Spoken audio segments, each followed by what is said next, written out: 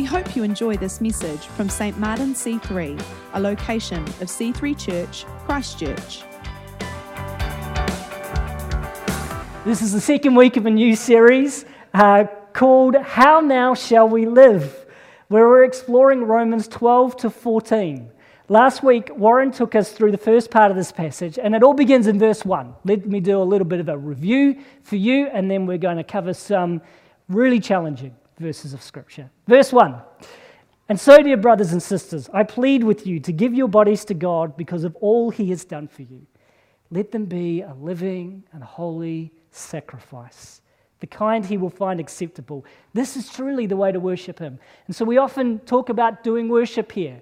And sometimes you'll hear us say, hey, we're going to continue worship by singing. Worship is about more than song. It's actually about our whole life, our whole lifestyle devoted to God. And Paul says that in light of all that God has done for us, which he describes in chapters 1 to 11, we should live differently. Our lives are no longer our own. They are lived as a sacrifice to God. God's mercy changes everything. And this verse is the umbrella under which this whole series and the rest of the book of Romans sits. You might ask, we're supposed to live in light of the mercy and grace of Jesus. Okay, I got it, but what does that exactly look like? And the great thing is that Paul doesn't leave us in the dark. Instead, he shows us what the grace and mercy of Jesus should change about our character and about our behavior. Verse 2, don't copy the behaviors and customs of this world. Don't copy the customs and behaviors of this world. You are now citizens of a new country. You are citizens of heaven, not of this world. It's different. But let God transform you into a new person by changing the way that you think. Then you'll learn to know God's will for you, which is good and pleasing and perfect. So Paul says, don't be a chameleon, blending into your surroundings. Be different. Live in such a way that people see you are not the same. And we wished, I'm not sure about you, but I wish that this was a momentary, instant thing, like turning on a light switch. Like as soon as you understand the mercy and grace of Jesus, you're like, there it is. My whole life, day and night, black and white, has completely changed. But if you're like me, as we read today's passage, you're going to see that there are ways that you and me fall way short of what is asked of us. If God has instantly changed me, then He probably hasn't done that good a job because I still feel like there's a long way for me to go. However, I don't think the evidence from Scripture is that this is the way God even works. There is something that instantly changes inside of us when we discover the mercy of Jesus for us. We have a new relationship with God. But there is something that takes time to happen. It's more of a gradual process, that change of behavior and character. And I think it's a little bit more like this. I think it's a bit more like the developing of a Polaroid picture. So what happens in a moment is someone takes this Polaroid picture and it hits the camera and then it just zips its way out. And then you hold it or you shake it, which apparently you shouldn't shake it. Shake it like a Polaroid. You're not supposed to do that. But you shake it or you hold it or you leave it. And over time, the image, which seemed to be nothing at all, slowly begins to appear, one bit at a time. It's vague and blurry until we begin to recognize something clear and distinct coming forward. And Fraser's already got it. See if you can get it too. So it is with us. Paul here is laying out the new life. He's giving us a little picture of what the final image looks like. And what we need to do is to keep on developing by surrendering ourselves to Jesus daily and becoming more like Him. So what does this new life look like? How now shall we live? That's what Paul begins to introduce to us in the verses that follow. Verse 9 really says this well. It says this, don't just pretend to love others. Don't just pretend to love others. Really love them. Hate what is wrong, hold tightly to what is good. And this new behavior that is developing us isn't an image of a cat. But what it is a life of love that is real and deep. And Paul tells us that if we've truly understood the mercy of Jesus, if we've got the grace of Jesus, then it will have a dramatic effect on our relationship with other Christians and our relationship with those outside of the church. Paul argues that a transformed mind will lead to transformed relationships. The people who are to be the most caring in the world are to be those who walk with Jesus. Those who are to be the most understanding are to be Christians. Those who live by the Spirit of God will show it in a radical way that they treat both those who are close to them inside the church and those who are not. And that is the image that we begin to see defined in our life. Transformed minds and transformed relationships. Isn't that great? God wants to bring a change to the way that we relate to others. So we're going to look at these next set of verses and see this picture develop anymore. I'm sorry, we're going to have to say goodbye to the cat now. Verse 15 says this: "Be happy with those who are happy, and weep with those who weep. Live in harmony with each other. Don't be too proud to enjoy the company of ordinary people, and don't think you know it all." I need to like it when Scripture tells it like it is. Don't be a know-it-all. Love is not aloof. It identifies with people in their joy and also in their heartache. We're encouraged to be those who truly love others by living at peace with them and walking in their shoes. We're encouraged here to show empathy. Empathy is a powerful thing. Empathy says to people, I really care about you. And one thing I've discovered about empathy, I used to think empathy was this: asking the question, how would I feel if I faced this situation? But I've discovered over time that that question doesn't actually go far enough. Instead, we're encouraged here to enter into others' world. If we do that, we might ask a deeper question. How would I feel if I was them with all of their experiences and their outlook in this moment and in this situation? Not just how would I feel if I was going through that, because we might look at the situation and go, well, I wouldn't react like that. I'm not sure why they are. But actually going deeper and asking the question, how would I feel if I was them with all of their experience and outlook in this moment and in this situation? Do you see the difference? One is a posture of interest from a distance. The other seeks to understand a person's motivations, their joy and their pain, always willing to humbly work with others. And this is not just for other Christians. This is for all our world. Christians are to be known as good neighbours, prepared to join in the fun when someone in the street has good news and to be there to support and weep alongside those who face tragedy. And this opens the door to the story of the gospel, where we get to tell people about this other way of living, one that represents the new life that God has won for us. So we need to care for people. However, the major part of these relationships that Paul wants to talk about is seen in the way that we respond to people who have wronged us. Listen to these verses, challenging verses. Verse 14, "Bless those who persecute you. Don't curse them. Pray that God will bless them." Verse 17, "Never pay back evil with more evil. Do things in such a way that everyone can see you are honorable. Do all that you can to live in peace with everyone. Dear friends, never take revenge. Leave that to the righteous anger of God. For the scriptures say, I will take revenge. I will pay them back, says the Lord. Instead, if your enemy is hungry, feed them. If they're thirsty, give them something to drink. In doing this, you will heap burning coals of shame on their heads. Don't let evil conquer you, but conquer evil by doing good." Here we have four contrasts. 4 things we are told not to do, and 4 things we are asked to do. How shall we live? Like this. Don't curse others, instead bless them. Right, I want us to do a little bit of an exercise. What I need you to do is I need you all to stand to your feet for a moment. Thank you. And what I'm going to do is I'm going to ask you 4 very personal questions. They're not actually that personal, but pretend they are. And what I want you to do is I want you to indicate by standing or sitting whether you agree with them. If you agree with it, stay standing. If you don't agree with it, you can sit down. Now, if this was a group of younger people, I might say, if you really agree with it, you can stand on your chair. You're welcome to do that too. And if you really disagree with it, you might want to lie down, that sort of thing. All right, here we go. Stay standing if you agree with this. Once a week, you eat something with the word might in it.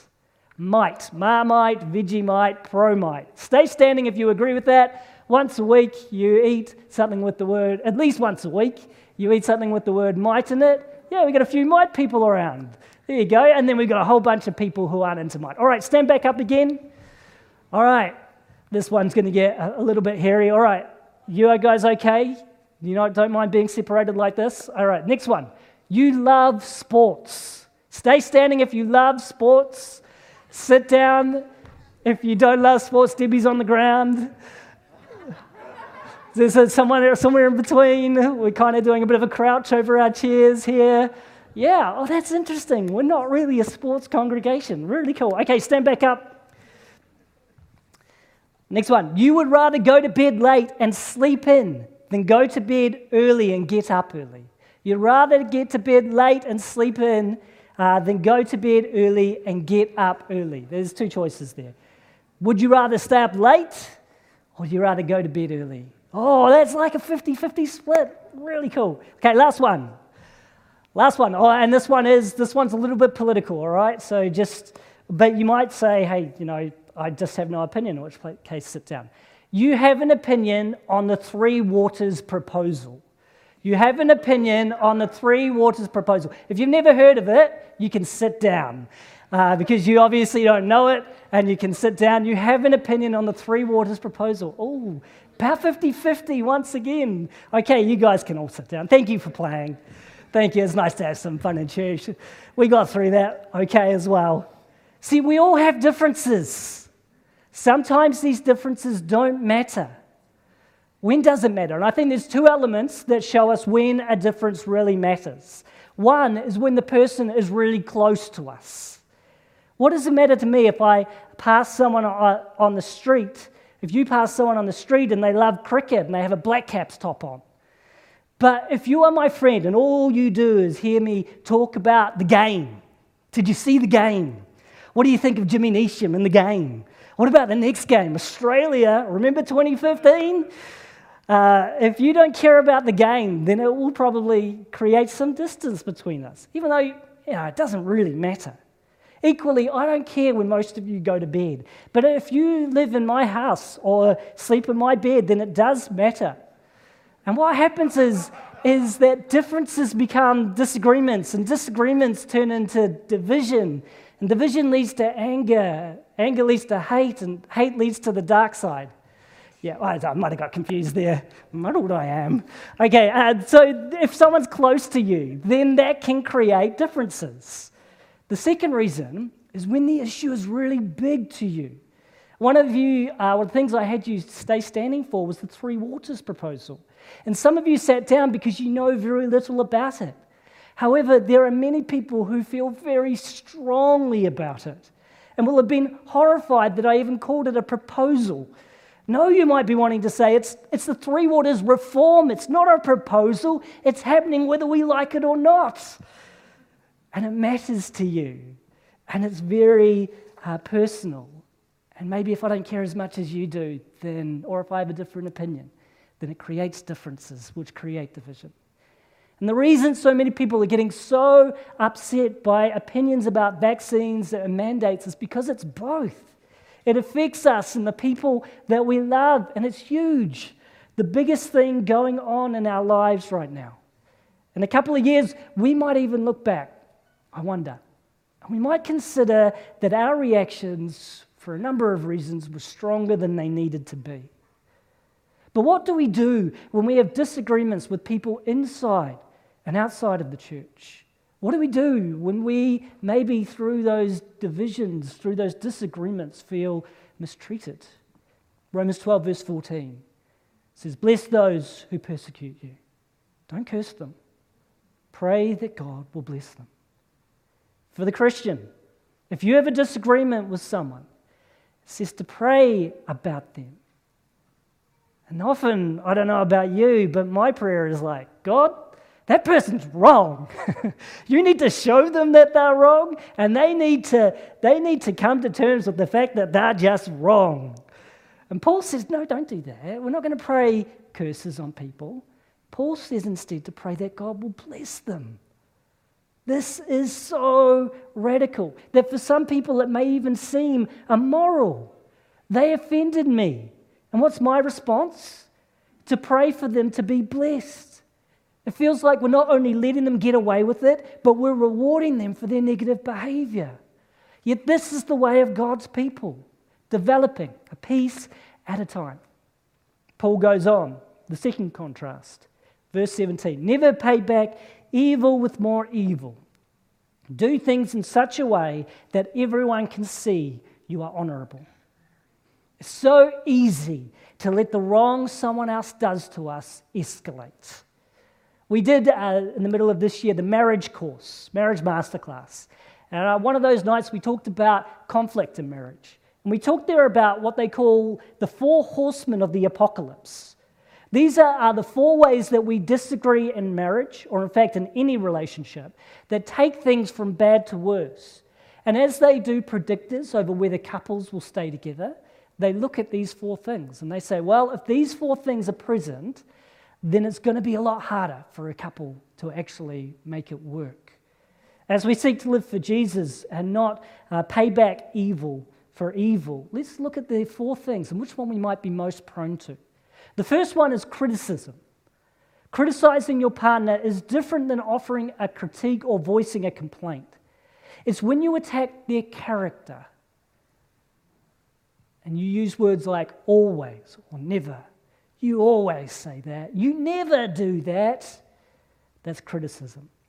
The second takes it to a new level, and it's contempt. This is when we're truly mean. We treat others with disrespect, mock them with sarcasm, and ridicule them. The target of contempt is made to feel despised and worthless. Contempt goes far beyond criticism. Criticism attacks your partner's character. Contempt assumes a position of moral superiority over them. And the very simple act of contempt is just simply, when you roll your eyes at someone, that is an act of contempt. You're not even willing to engage with them. The third thing that can happen in these relationships is defensiveness. When we feel unjustly accused, we fish for excuses and play the innocent victim so that our partner will back off. And it seems like a good idea, but unfortunately research has shown that this strategy is almost never successful. It makes things worse, not better. Our excuses just tell our partner that we don't take their concerns seriously and that we won't take responsibility for our mistakes. And then the fourth is stonewalling. Stonewalling occurs when the listener withdraws from the conversation, shuts down, and simply stops responding to the other person. Rather than confronting the issues, people who stonewall can make evasive maneuvers such as tuning out, turning away, acting busy, or engaging in obsessive or distracting behaviors.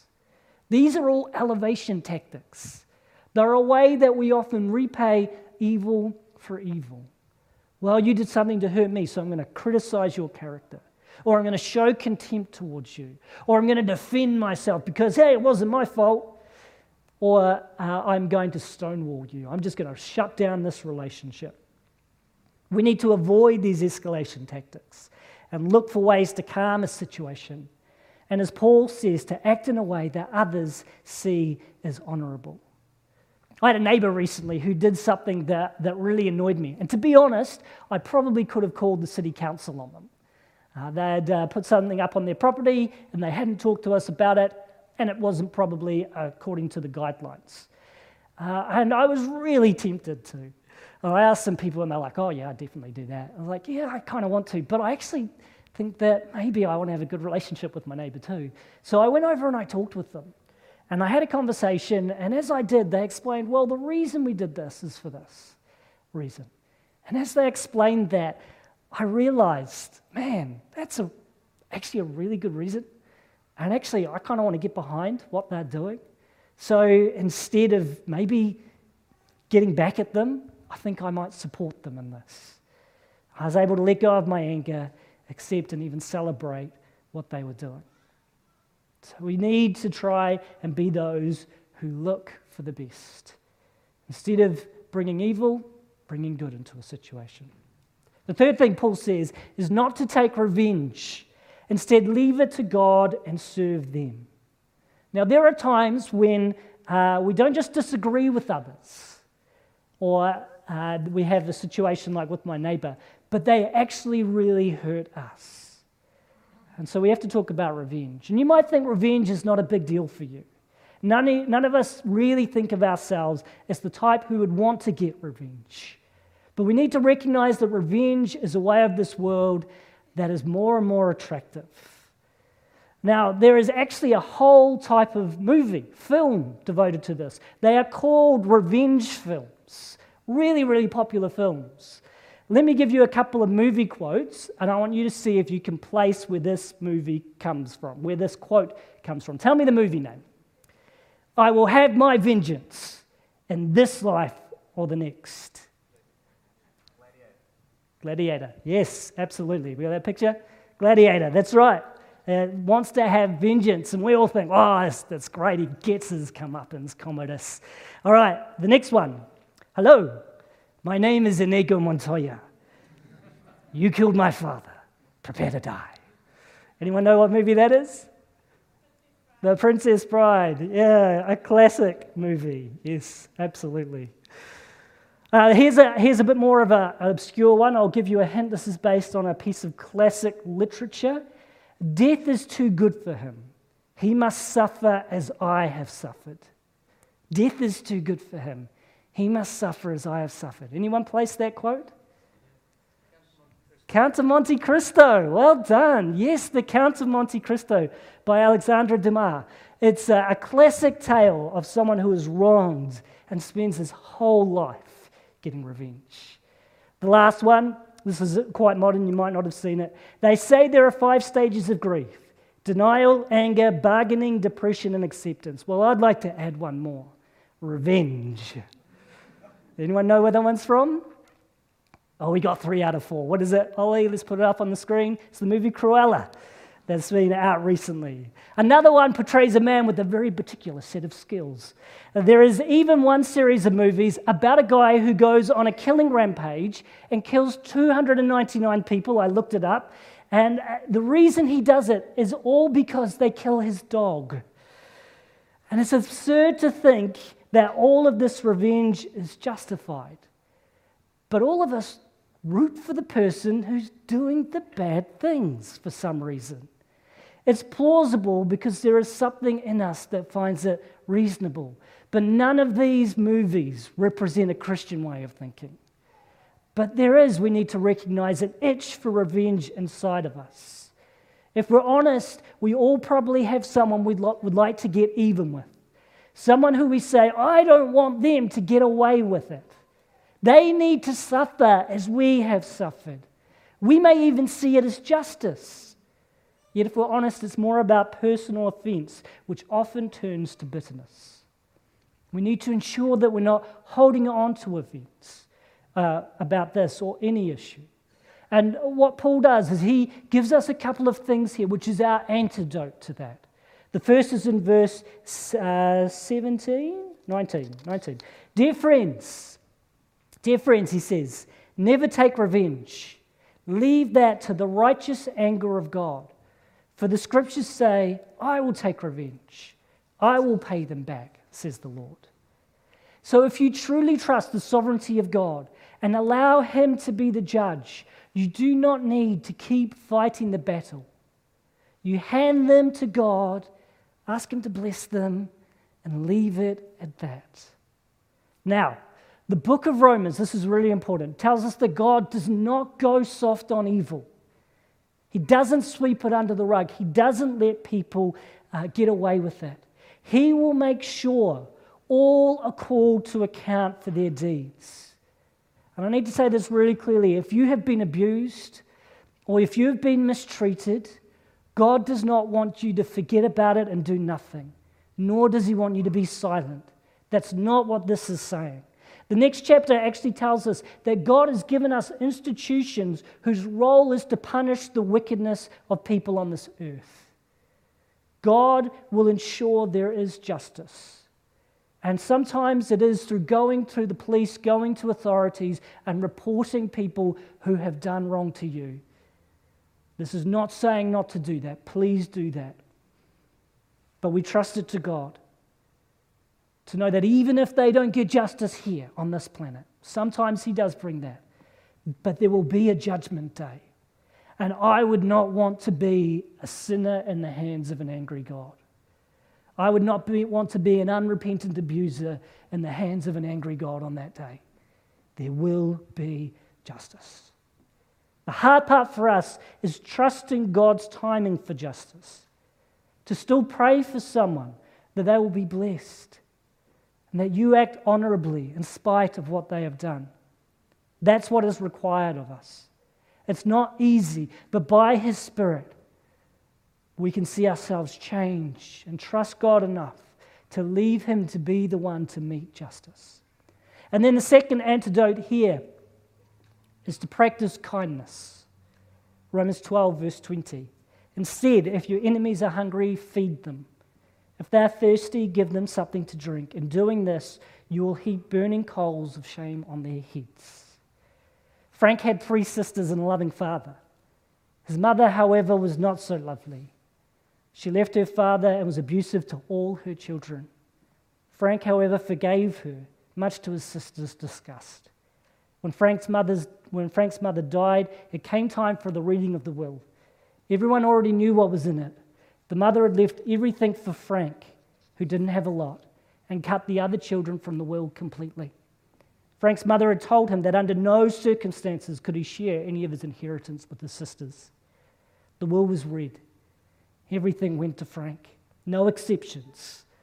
The atmosphere was intense. If hatred was carbon dioxide, no one would have been able to breathe. The hatred was split half for Frank's mother and the other half for Frank for his relationship with his mother. There was silence until Frank spoke. I've decided that everything in Mother's will be split evenly. And it was as though someone had opened the window. Hate flew out. Instead, it was replaced by the fresh air of hope, and for those who had held that hate, a measure of shame. Frank, said one sister, you've begun to heal this family today. If your enemies are hungry, feed them. If they are thirsty, give them something to drink, says Paul, quoting from the book of Proverbs. Kindness and genuine care for people who have wronged you is the only way to break down barriers of hurt and stop cycles of revenge. In doing this, you will heap burning coals of shame on their heads. And this is likely referring to an Egyptian practice where people would carry coals on their head to show their shame and repentance. Kindness brings healing.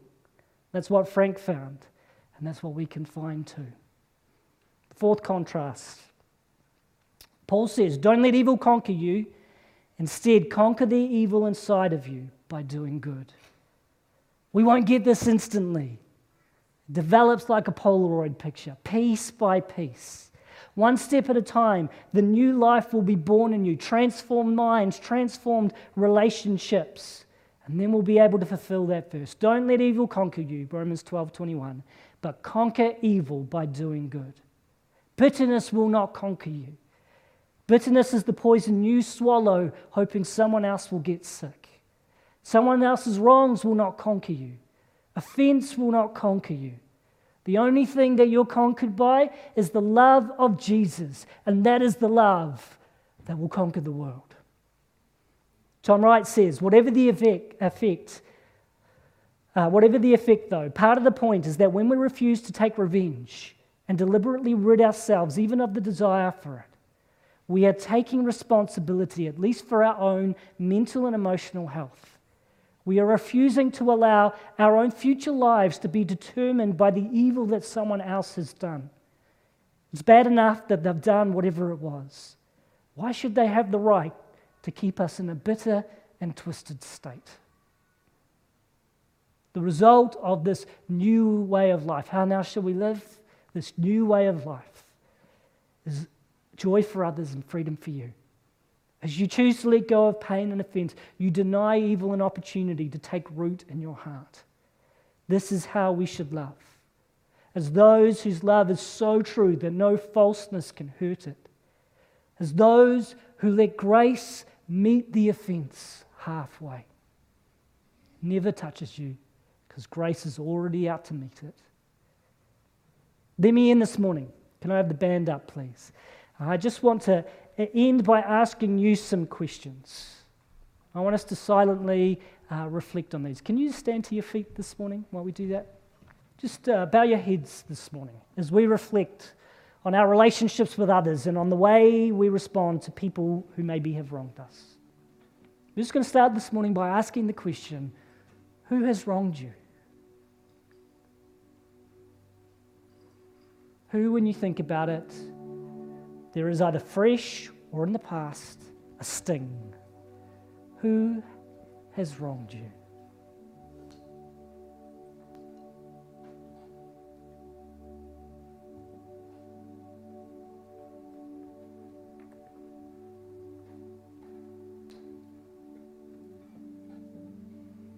And then as we evaluate ourselves in the light of these verses, what are you currently doing that might be making it worse?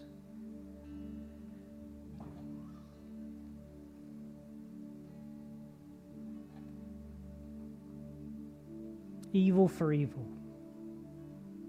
I know I might feel justified. I know I might feel like it's right.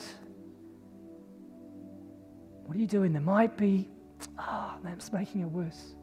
An attitude, a behavior for you or for them. And then this morning, how can you trust God in that situation and do things that make it better?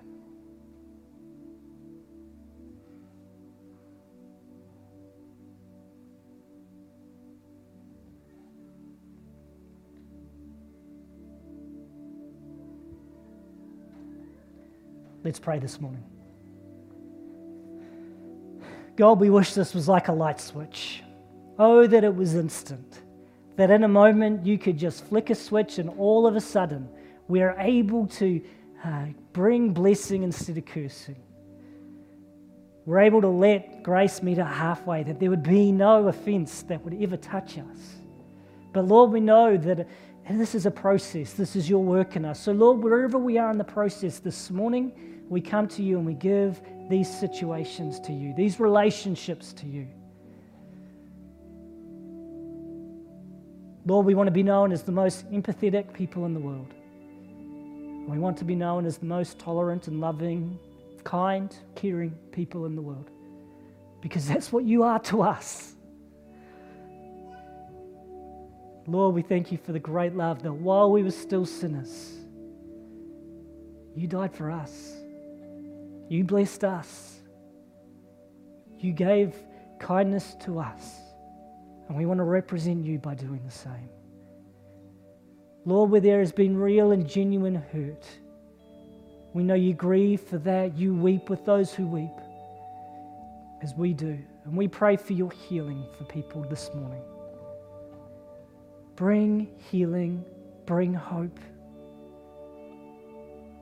And then, Lord, as we seek to respond, whether it be just the way that we're thinking about the situation internally or the way that we're responding to every circumstance.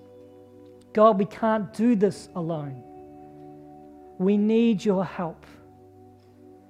Holy Spirit, come and fill our hearts and our lives. Help us to develop into the kind of people you've called us to be. Change minds, change relationships. Help us do that.